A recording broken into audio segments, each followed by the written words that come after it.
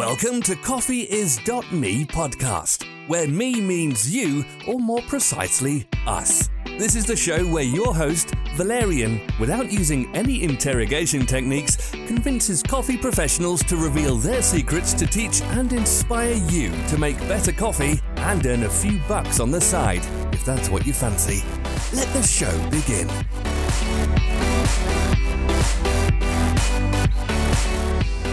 Hello everyone, welcome to CoffeeIs.me podcast. I'm your host and thanks to my guest, also your virtual business advisor, Valerian Hrala.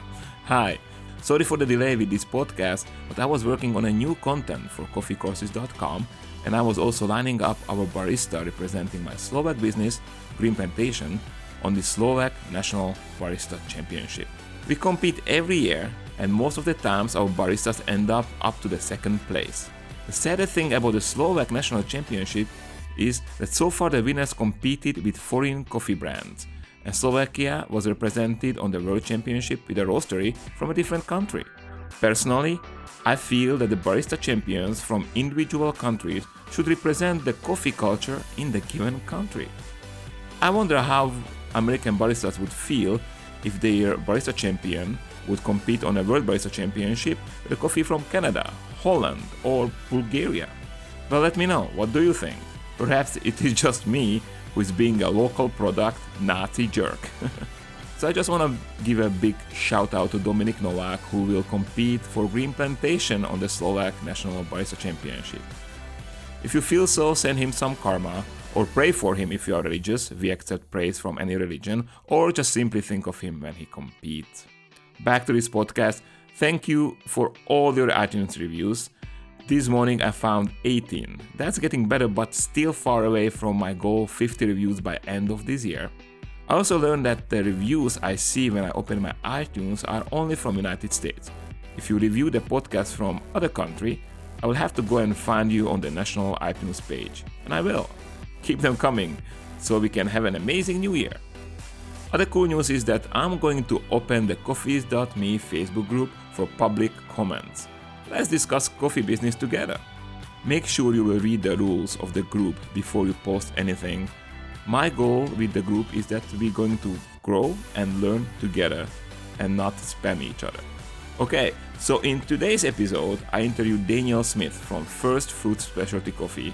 Daniel is from Australia and he's a former military guy. He will tell you how to start a business with almost $0 in your pocket. I love his story and I love his innovative ways of thinking out of the box. You will like this one. I found Daniel with his article, How You Can Make a Career Out of Coffee Roasting, published in the amazing coffee blog Perfect Daily Grind. I'll add the link to the show notes so you can read it too. Well, let's begin. Hello Daniel, welcome in CoffeeIs.me podcast. Hi, how are you? I'm great, I hope you are also fine. I know it's very early, it's 8 o'clock at your place. Yeah. Yeah, it's 3 p.m. here, so I'm a little bit more awake than you are. Yes, that's all right. I've had a coffee. I had too many coffees today, but, everything for this interview. Yeah.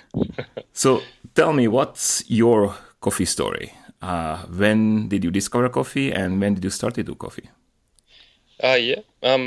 I've only been in coffee for 2.5 years, around about. I guess my journey to coffee was a little bit different. I was actually in the army for 8 years, and kind of towards the end, I injured my back and I couldn't really continue to be a rifleman, so they moved me into the. Our battalion's quite famous, and so it has like a pub or a cafe kind of thing attached to it, and so I got moved into there and just started working in there and kind of got all excited about it after finding it for a little bit, and I was just kind of, I guess, blown away by the complexity of coffee and how much you can go into it, and I kind of figured that people, like the best people in the world, are still trying to improve how they do coffee. So I guess it was kind of something that I couldn't really ever get bored of or sick of, and so I ended up doing all the barista courses that the roasting company provided. And I think at one stage I was actually the most qualified barista in the state for this certain roasting company, just because they were only new, and I just kept on doing it, and I was asking them to release the next one so I could jump on and get them. And so I ended up discharging from the army, and 2 days later I started work at a cafe in the city and eventually bought a coffee roaster, and here I am. Well, you said you started as a barista, but barista is a totally different job as a coffee roaster. Mm. So Yeah. you kind of did not enjoy the barista and a cafe lifestyle. That's why you moved on to be a roaster, or was there some other reason? I think I had already decided that I wanted to be a roaster before I was a barista. And I kind of seen that I really like the army teaches you to do your job and also the job above you. And so I felt that I kind of had to be a barista for at least a little while to allow me to be a better roaster. That was kind of how I put it into my head. How did you learn to roast? I did a roasting. Well, actually, to go back one, I started roasting on a little popcorn popper that I'd kind of cut the top off and put a can on, and was experimenting with. Maybe did that for a few months, and then I had a friend who owned one of those little Baymore roasters. Uh-huh. So he lent that to me, and I spent quite a long time roasting on that little thing, which was really fun. I think these little things roast great coffee, and I ended up I wasn't happy with the profiles that it automatically sets, and so I remembered during first crack I'm trying to hold the door open a little bit to stop the temperature from racing and stuff like that. And so then kind of eventually I went and did a roasting course with a roaster up in Brisbane, and learned from there, and kind of learned as I went, I guess. Did you research any websites before you bought the Air Popper and the Bmore? Just checking profiles and stuff, or did you just buy the roaster and follow the manual? I bought the popcorn popper. I remember seeing a thread in a forum, and I was like, "Oh, right, okay, let's give this a go." And the mate who actually had let me the Baymore had done it himself in that way, and so he come over and helped me modify it and get me started, and then eventually, he let me borrow the Baymore. Cool. I remember I had a Bmore when I moved to the United States from Europe. And I remember the frustrations what you have, that it had these automatical settings, and sometimes it just doesn't do what you want. So I was very often kind of just set it up on a max and press the button like cool in order to stop the whole roasting process. It's But I think it's an amazing home roaster. I really loved it as a home roaster. Yeah. But if you want to go a step further, it's probably it's not suitable for that. Yeah, I remember I thought I'd got it down pack, and I put it in the kitchen and I was roasting with it, and kind of turned my back, and all of a sudden the house was full of smoke, and it must have just powered through into second crack and made a crazy oily roast, and the whole house was full of smoke. Yum. Yeah. So you did the army. After that, you worked in a cafe. You learned roast, and then you opened the first Fruits coffee. That's your brand, right? Yes. So what was the motivator? I'm trying to imagine the moment when you said, okay, it's now. Now I'm going to do this. Do you remember what was the kind of a motivator? What was a kind of idea which took you to take action?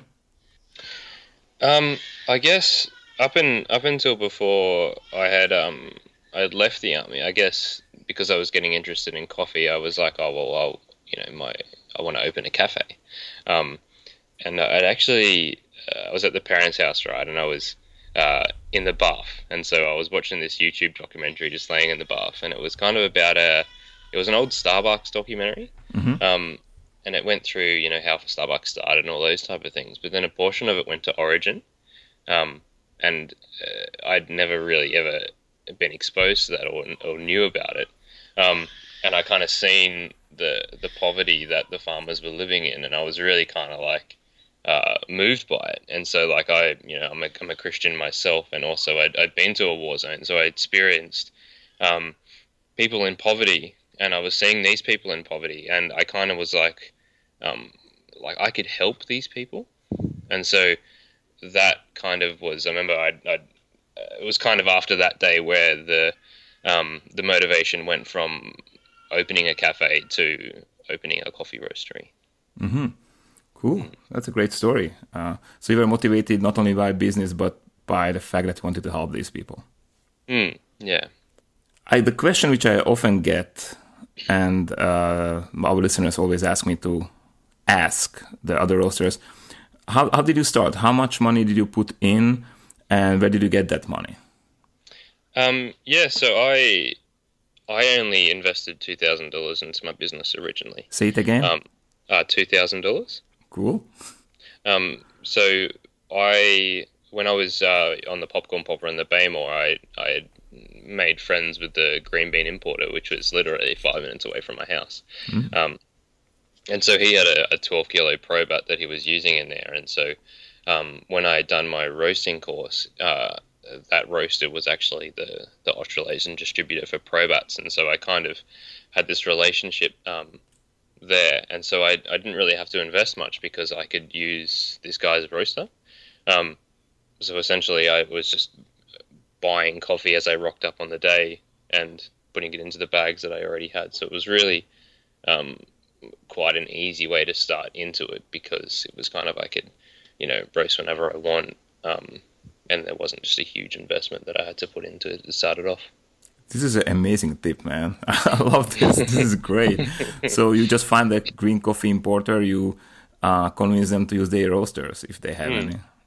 Yeah, it was very lucky, like him being so close to my house, and I just would kind of go through there, and I mentioned to him that I was doing this course, and I was like, I'd never seen his roaster on, and I was like, this guy's got like a crazy expensive roaster, and he's not using it, and I was like, do you mind if I use it? And he's like, yeah, man, no worries. I'm like, oh, sweet. I love stories like this. This is amazing. Well, cool. I had a similar story when I bought my first Probat. I bought it as a corn dryer. I have a tiny vineyard in Europe, just, for family. And I wanted to make a little patio where you have like antique plows and things like this, So I was looking for kind of antique agricultural equipment. And I got once a tip that there is this dude who sells a corn dryer. I was like, I don't want a corn dryer, I want a plow. I said, no, just check it out. It's pretty. I said, okay. So I go to this house, and there is this guy, who has under, kind of like a blanket or whatever you call it, this plastic blanket. He has a machine. He opens it, and there it is, a Probat LG3, which is a small Probat from 1938. And it was like, visually it was very good shape. So I was like, whoa, this is cool, And I was like, okay, how much you want for a corn dryer? So he said at that time we used Slovak crowns, which I think he said like 10,000 crowns, which was like $300. And he said, I'm not going under that. I said, oh, no, you don't have to because I'm buying it right away. So that's how I started to roast on a corn dryer. Cool. So that's a great way to start to roast, to find somebody who can help you with this. And I'm just curious, so how did your first month look like when it comes to income? Not very good. Like I worry about my product, and I don't like to release anything unless it's perfect. And so essentially the first month I'd lost a bit because I didn't really want to give out any of this coffee that I was still kind of learning with, like, because I learned on a 1 kilo Probat and then jumped into a 12 kilo that I was trying to run at 50% capacity. And so it just wasn't what I wanted it to be like. So I ended up wasting a lot of coffee, I guess, in that first month as I was learning how to do it. Okay. After that? After that it picked up because really, I was buying stuff on the spot and selling it for more in the following week. So like it was always going to continue to, to grow. But I guess at the same time I was kind of, I was quite excited about coffee. So I ended up buying probably every filter device that there is available and figuring out how to use it. So I guess, profits weren't skyrocketing because I was spending a lot on different toys to play with. Oh, this story is typical for all coffee roasting businesses. So that's what we do. In my soy company, we have like 5 roasters now, and I said we have to stop buying roasters. That's enough. We have to get rid of them. This is business. This is not a playground. Yeah. Okay, so when do you think was the moment when you can say that you earned enough money that you can sustain your family, your lifestyle?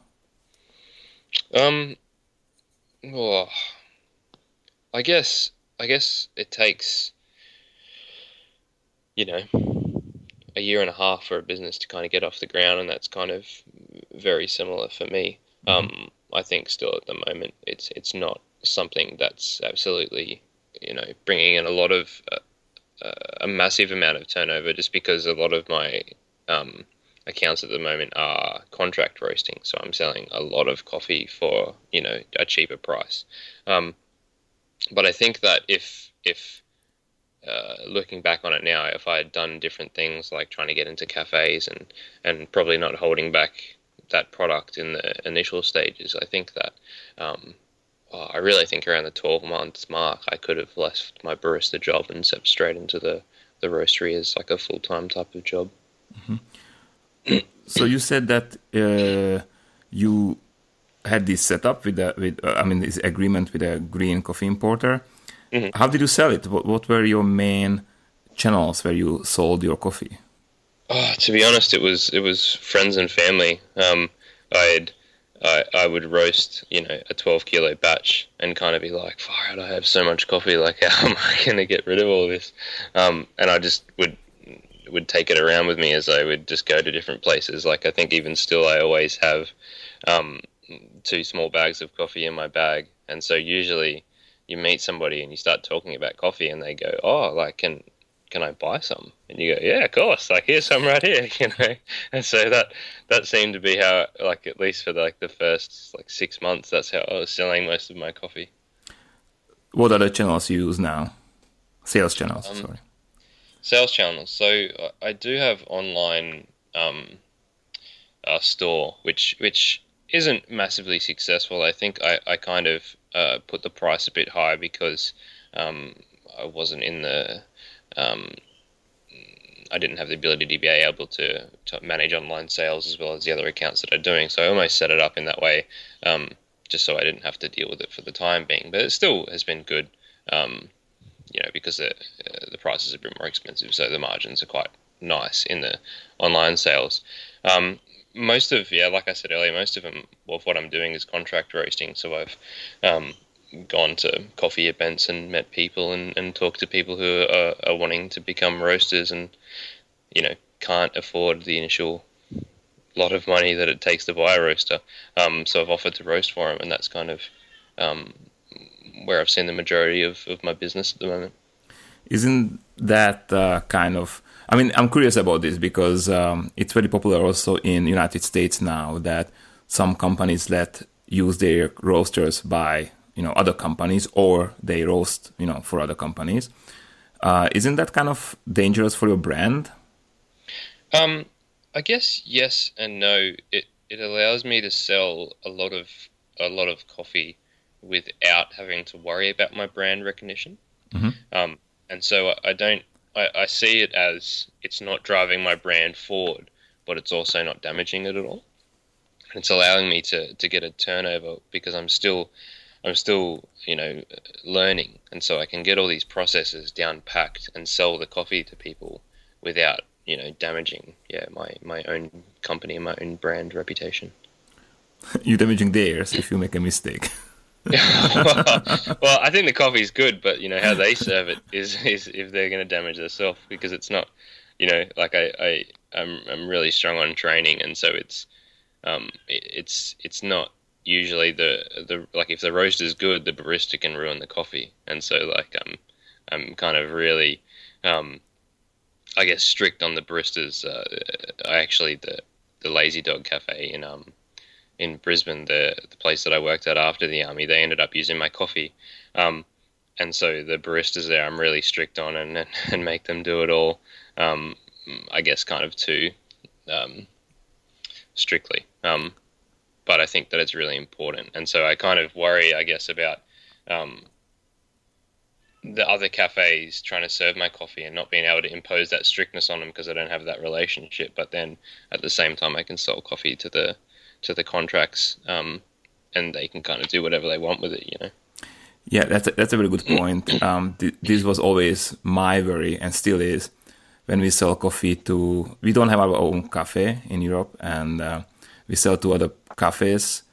And some of them are great. We work together, and as you said, we train their baristas. They actually sometimes so good that they start to train us as baristas. So they really develop very fast, and they are great. But some, you just know that there's an issue with the coffee, and you cannot say, "I'm not going to sell you," because that sounds, that you're a jerk. And but on the other hand, I don't know. I have the same issue with that. But talking about your first wholesale customer, that restaurant was your first wholesale restaurant. Is that correct? Yes. Yeah. Okay. Do you have any other ones? No, not cafes yet. We've just moved from Brisbane to the Gold Coast, so we've just set up in the last month. So now is the point where we're going to start going out and trying to achieve that.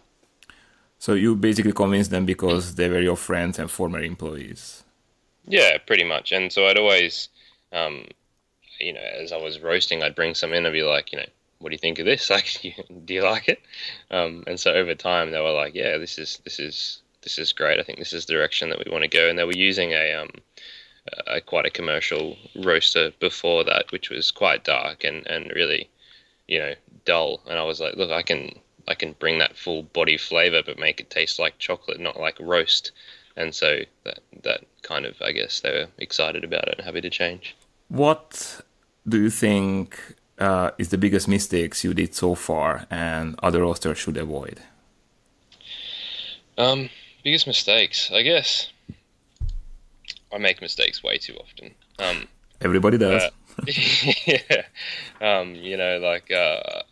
I guess I get quite excited about when I see new coffee and kind of spend a little too much on green coffee at times.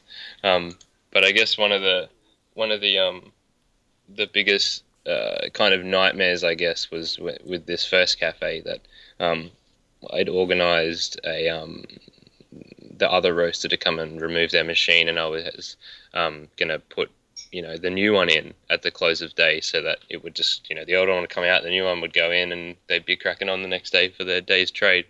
And so I was actually at the roastery at the time and I was doing a roast. And so I get this way too casual email saying that they're not going to be able to install the machine today. There's been a shipment problem. And I was like, oh crap. And so I called up the cafe and I'm like, have they taken the machine out yet? And they're like, yeah, it's gone. I was like, oh no. And so I'm on the phone to this guy, and probably a bit too much heated words kind of were exchanged, and he ended up sorting out like a temporary solution for me. But I guess at the time when I was roasting, I must have had my hand on the gas dial, and I looked at like the data afterwards, and it looked like a heartbeat where I was holding the gas dial and kind of yelling into the phone, and the gas must have been going up and down. And so I was like, oh no, I've lost the whole batch as well. So I guess the mistake in that is the stress. I've learnt to not. I guess I have a tendency to kind of over stress about things, but I think that business is something where nothing really ever goes to plan. And so to be a good businessman, you need to be able to adapt to all these changes that always kind of occur. Yeah, I love this story. This is good. I'm sometimes catch myself to do the same, but yeah, it's very organic, the business. Do you use any marketing channels recently which work very well and perhaps other roasters can benefit from them? Yeah, so I had been experimenting with Facebook advertising and those type of things, which I've found been pretty successful for brand recognition and those type of things. Like even when I was quite small, after doing these advertisements, I would kind of meet people and they would go, oh, I've heard of First Fruits. And I'm like, oh, really? Like, I've just started. Like, how do you know? And they would refer to it. I've also just been experimenting with Instagram. I think that I almost think that Instagram may even be like as important, if not more, for now, because it's the type of thing where you can really, it's so visual and everybody loves to see that, and you can build a marketing audience for free. It's just the time you put into it, and once you have them, they're there and they'll always see your posts and look at what you're doing and hopefully come and buy coffee, which will be a great thing. Yeah, these are both very, very strong marketing advices. I use Facebook because in the United States I work with online education for coffee roasters, and we use a lot Facebook, and it's really amazing what you can do with Facebook, from video advertisement to regular advertisement, just targeting the ad very precisely. So you, A, don't annoy people who are not interested in that, and B, you don't spend money on those people, obviously, because you don't want, right? So that really works well. And I agree on you on Instagram, but Instagram, has giant future, I think, and it's just starting. So if you are serious about your online marketing, I would hop on right now and start to collect Instagram followers as soon as possible. Not with a cheat, because that cheaty ways, there are these apps you can download. That's crap. That's just forget about that. But you want to build an audience, and so you don't want your audience to be a robot. Like, it needs to be organic, doesn't it? Exactly. It has to be people who you want to work with, who are going to buy your coffee, not just random, guys in, totally different regions and non-existent, and as you said, robots, But in my company, the European one, Green Plantation, we started to take Instagram seriously this year. We actually hired an artist who is doing just coffee pictures. She's totally free to do whatever she wants. She's we never tell her that, now today you have to draw this or that. She's free to do whatever she wants, but she always has to incorporate our logo somewhere. And it can be even hidden. It's even better when it's just on a tiny cup, or something like that. And we play with that, and it's pretty awesome. We also started a big contest, and it's just, we're having fun. We're having a lot of fun with Instagram, and we hope that once the advertisement will be allowed, it will be very cheap because nobody will use it, only us, right? So, I have a big hopes for Instagram. Yeah, definitely. Yeah, cool. All right. This is my favorite topic, by the way, the online marketing. So I can go on. But I guess I don't want to make other people fall asleep. So let's move on to coffee topics. I want to talk to you about your roaster. So do you own your roaster now, or is it still the same Probat what this coffee importer has? I own my own 5 kilo roaster that I had bought secondhand off a guy I actually found on Gumtree. Oh, what is it? So it's 5 kilo, generation 1. Probat. Yes. Oh, cool, nice. So you are very loyal to Probats. Yeah. I just think they're fantastic. Hey, like they're just the cast iron. It just holds the heat and the burner capacity. It just it's fantastic. Cool. You said that you found it used. Did you do any good deal on that, or? Yeah. So essentially, I picked it up. Like, this guy had it for around 5 years, and so he was quite wealthy, and he I think he'd owned a cafe, and he was like, well, I want to roast for my own cafe. So he actually flew to Germany and imported it himself, which is just crazy, right? Yeah. So he bought this 5 kilo and a 1 kilo like 5 years ago. And so I was like, oh, okay, and I seen it and kind of had a look at it when I had a roast on it, and I looked at the hours, and it only had done like 300 hours, and I was like, whoa, like this is, it's practically new. And so I ended up picking it up for probably around 20% cheaper than I could have bought a brand new one. And so the difference is that, I'm using the older roasting software, which is really, very similar and really quite good. The only problem is it has to be run on Windows Vista, so I've got an old kind of laptop computer in my roastery which is running the software. Cool.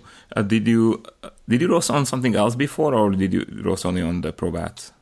Yeah, just on the Probats. I've had a bit of a play around on like a Husqvarna and stuff like that. Oh, okay. How do you like Husqvarna? I think I was talking to a roaster that had recently changed companies, and he went from a 5 kilo Probat to a 15 kilo Husqvarna. And he seemed to be struggling with it for the first little while, because he was just approaching his roast the same as you would on a Probat. And so Husqvarna's, doesn't have the big cast iron plate on the front of it, and so he would drop his heat for first crack, and then the roast would stall, and he was kind of getting all upset, and his development was really terrible. Had this real kind of funny taste coming through in the coffee. But as soon as he kind of realized that he couldn't apply all those methods, he kind of changed how he was roasting, and he's actually getting quite good coffee now, like really good development and a really nice tasting product. Cool. We do use Turkish roasters. I have that 3 kilo Probat which my dad is using, so it's not in our company now. But we have two not Husqvarnas, but Garantis. Okay. And yeah, they're Turkish, and they're what they are. They're very cheap.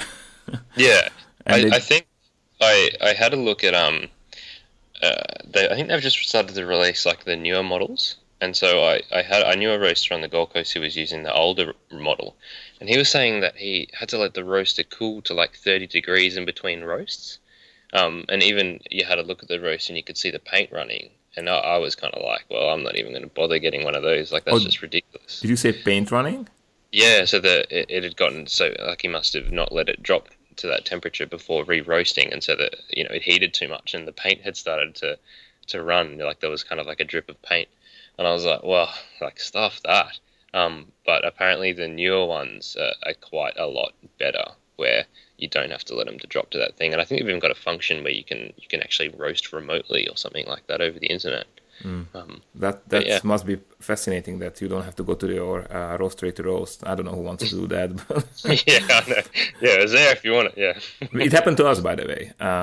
I don't think the guys will be happy that I mentioned this, that the Garanti guys, that the paint started to melt. And they said we're roasting badly, which is like, okay. It's like, how can you roast bad? It's so badly that the paint melts. But they changed it. They exchanged it. I have to say that we had no issues with the service or the support we got. So, yeah. And now we are happy with our new 15 kilo one. But we also got recently UG22. Okay, yeah, great. So we are renovating it because it just takes some time, and it was in a horrible shape. But hey, we got it for 4,000 euros. Nice, that's fantastic. We can't complain. Yeah, definitely. Yeah. Do you use any sample roaster? I don't own any. The Bean Green importer in Brisbane had the little Probat sample roasters, like the stack of 3, I think it was. So I've used those once or twice, which have been good. I've also used the ProStar electric ones, and I thought that they were really quite good for what they were. I kind of stuffed the first one because I didn't account. I just would, was applying the same method as I was used, like a different roaster, like a gas-powered one, and ended up stalling it and taking like 20 minutes or something to do the roast, and had to scrap it and go again.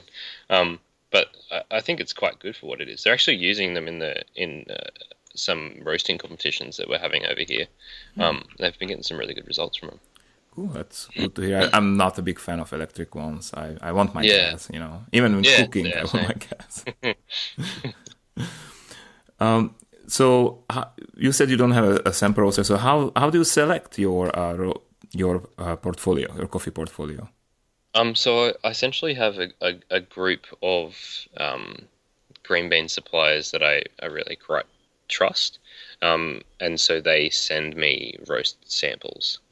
And kind of go through that, and I find a lot of the time that when I even cup them and taste them, that the cupping notes that they've released have really been spot on. So sometimes I don't even need to cup them and stuff like that. I just will buy them straight off what they've graded them at. Is there any coffee which is what do you call them, the shelf breaker, or basically the people love it and they can get enough of it? Oh, I guess I found that with my main blend that even though I really enjoy roasting, light medium type of coffee, I've found that people just really want that coffee that's just before second crack and really chocolatey and really full-bodied. And I think that as much as I'd like to change that to giving people a massive kind of fruit bomb, I just don't see that going to be the majority. So I think I'll always sell. That's why I've called it the crowd pleaser. You know, I think that I'll always sell more of that coffee than anything else. Interesting what you said. We have one blend. We call it Basic Barista.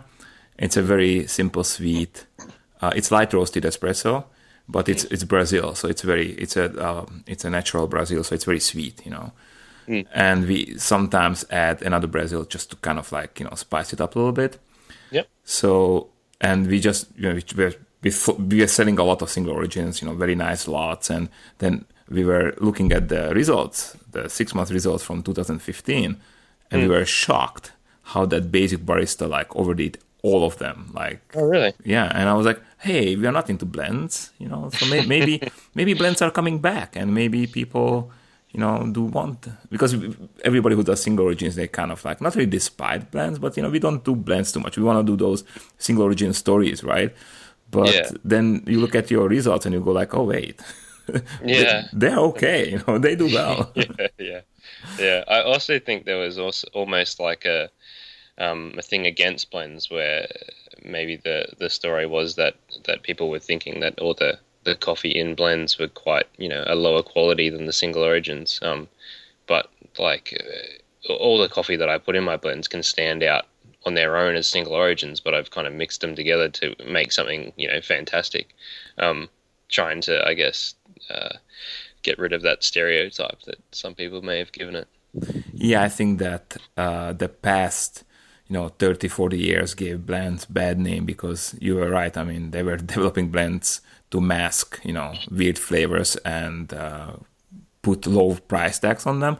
But nowadays we do create amazing blends, you know, just you put two good single origins together and they create you something even better. So yeah, I think the blends do have future. And the sales prove it. Yeah. Do you use different roast profiles? So how do you approach the coffee? How do you decide about the roast profiles? How are you going to roast them? I guess I'm going to approach it you know, I'm going to look at the notes and I'm going to find what flavors it has in there, and I'm going to try and roast it to suit that. So if I associate acidity with fruit, and so if I have a coffee that displays, you know, I had this Costa Rican black honey, and so it was a huge amount of fruit coming through, and so I would roast that with a higher acidity, like a less development time, a faster roast, to try and highlight that fruit that was coming through. So I guess when I'm first looking at what I'm going to do with it, I'll already have that in mind. Mm-hmm. And so the same in the other direction, where you have, you know, like a Colombian Supremo or something like that, which is, you know, it's your earthy type of coffee. So I would roast that with a little bit more body to try and highlight those, you know, those nutty caramel, chocolatey type of flavors. Do you have any great book, movie, or internet resource which can help other roasters to grow either in a coffee scene or the business scene? Oh yeah, I have quite a lot of. I get that question quite a bit. Hey, and so people are like, "Oh, I'm interested in coffee. You know, like what can I read? Can I read something?" And so I found that the Scott Rayo books have just been like invaluable to me, and I even constantly refer to them all the time, and lend them out to people. And you know, I have friends that own like a cafe, and they've just read through all 3 of them that I've kind of given to them. Mm-hmm. So I think that as a first, I would definitely go to that. I guess James Hoffman also has a great website called Gym 7, which is more, I guess, kind of flavor of the day type of articles. But I like it because they're normally always short and sweet, so you can just read them in 5 minutes and then like you're sweet to continue on your day. There's also a famous Australian barista called Matt Perger, and he's writing a blog called The Barista Hustle, which is essentially, you know, nothing to do with roasting, but how to be a little bit to do with roasting, but more how to be a great barista. And he focuses a lot on extraction and like a lot of depth that if you don't already have some coffee knowledge behind you. You just get lost in this. But I found that applying some of these principles kind of not necessarily changed how I do things, but kind of helped me to understand why I'm doing these things that I'm doing. I think they've been great. Cool, thanks. I mean, I'll put the links into the show notes so people can check these out. I love Scott Rowe's books, although the roasting is, there are some things which I disagree, but that's cool. Sorry? Yeah, I think I do as well. I try to approach these type of things where I'm going to keep on doing what I'm doing, but if, that looks like it's great, I'm going to add that, that learning style, that roasting style to what I do. So I normally kind of pick parts which I think can highlight what I'm doing rather than trying to copy what other people do. So I definitely say I wouldn't agree with him 100%, but it's definitely been a great help. Oh my gosh, this is excellent stuff what you just said. It's very important that we should get motivated by these things, but not take them as granted and work on our own. And because this is how we go ahead, right? As human species, that we always think new things based on our past, right? And that's what takes us ahead, and not just copy and take everything for granted. I mean, that's what the best innovators do. They don't copy; they just take it as a motivation, inspiration. That's the right word, inspiration. It's really important to be unique and to have your own way of doing things with the help from other people. The last thing you want is 400 Scott Rowe roasters roasting around the world. Like it's just going to be the same. Everyone's just going to blend into one. Yeah, I agree. If you would have $10,000 today and you don't have your company, you're just free. You would have $10,000 to start your coffee business. What would you do, and how do you see your startup to grow in the next, let's say, 5 years? Okay, big question. I don't give small questions. I just give big questions. Yeah. I guess I recently wrote an article for the Perfect Daily Grind, and I kind of talked about the way I did it, which was, do a course, use somebody else's roaster. But also in that, I kind of touched on something that I found other roasters have also done. So I guess I kind of love the way that I've done it, but I would like to see how that kind of channel worked. I'd like to approach a roaster to contract roast for me, and I guess I would from there try and get my coffee into as many places as I could before buying my own roaster, to go down that way. And I think I guess for me it might be a little bit less fun because I don't get to be hands-on with the roasting, but at the same time I think that the business would develop faster because it's going to allow you to not it'll free you up to not be working for your business but working on it. So I guess I would try to go down that path and see how successful it would be. And I guess in that I would try and spend, continue on with the Facebook advertising and those type of things. And probably what I like at the moment is my packaging, where I kind of spend a lot on the green bean, that my packaging is essentially just a sticker that gets stuck on the bag. And I'd probably try and, I guess people do like fancy packaging, like if you walk into a bottle shop, people look at the labels on the wine bottles and pick the wine based on that like packaging is so visual and so important.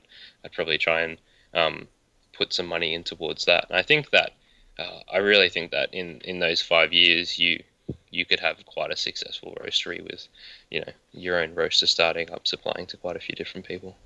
Yeah, I love what you said about focusing on the business aspect, because most of us who start coffee roasting companies are passionate roasters, maybe home roasters, maybe just love to play with roasters. And when we start business, we always think about, I'm going to roast coffee. And that's not the same. Roasting coffee is roasting coffee. Making business and creating a business is totally different. Just two different things. And while it's fun to roast, maybe for some people it's not so much fun to make business. So I think that's very important, what you just said there. I think that business, coffee roasting, I think is so complex and exciting. But I think that business can be that as well if you just kind of adjust your attitude towards it. Like, because really, I would love to just be roasting and making coffee all day, but that's not, you will go under. Like, you got to have people to sell it to. And so I think that looking into business, like, I've really enjoyed learning Instagram and learning Facebook and learning how business works. I even went and did a small business course. I think that it can have that type of depth and complexity that you enjoy in the roasting side. You can apply to the business side and, hopefully drive it forward. Yeah, I totally agree with you. I mean, I'm lucky that way because I love to roast. I love to develop new products, and I love the marketing aspects of the whole business. And also, I love to learn new things. So for me, the whole business experience was a little bit new. I did some businesses before, but I never tried to do anything serious. So this is more serious. So I love to read books, listen to podcasts, just grow, with the information. So I do enjoy it. But on the other hand, I had a venture when I started in 2001. I opened a cafe called Cafe Barista, still living in Europe. Yeah. And I hated that. I have to say, that was like, I was hating every moment of it because I was going to make coffee. That's what I thought I'm going to do. But instead of that, I was making sure that the coffee runs properly. I was making sure that the baristas come in on time. I was the bad guy who had to scold them and stuff like that, which I never did before. It's like I didn't do human management, and I did not enjoy that. I'm a friendly guy. I don't want to be the strict boss. Yeah. So I didn't enjoy it then, and I would never open a cafe again. It's just not for me, But the combination of roasting, creating new products, with coffee, and the business and marketing, I do enjoy a lot. So it's just good to realize what it entails. It's not only roasting, it's also the business and marketing and everything else. Yeah, definitely. Got inspired? I love Danielle's story, and there will be more. Similarly, as we did it with Benjamin, I asked Danielle your questions, and the answers will be the next episode. If you feel like asking a question from one of our future guests, join Coffees.me Facebook group. The easiest way to do so is to go to Coffees.me website and click Community on top menu. If at the beginning of the show you wondered what was I blabbing about the New Year's goal and you were not listening to a previous episode, then let me tell you about my quest. I decided to reward myself with a professional espresso equipment if I get at least 50 iTunes reviews by end of this year. Nice, you might think, but what is in it for me? Well, one of you will get rewarded with a coffeecourses.com membership, which is worth $600, 3 coffees from Green Plantation, my Slovak business, value here is priceless, and 1 mystery coffee. About that mystery coffee, I cupped it, and I was pretty happy with it. This coffee will be the coffee I will use for my next venture here in the United States. No worries, I'll tell you everything very soon, and I want to build this company in a very transparent way so you can learn from our achievements and also from our mistakes. Thank you for listening, and talk to you soon. Bye!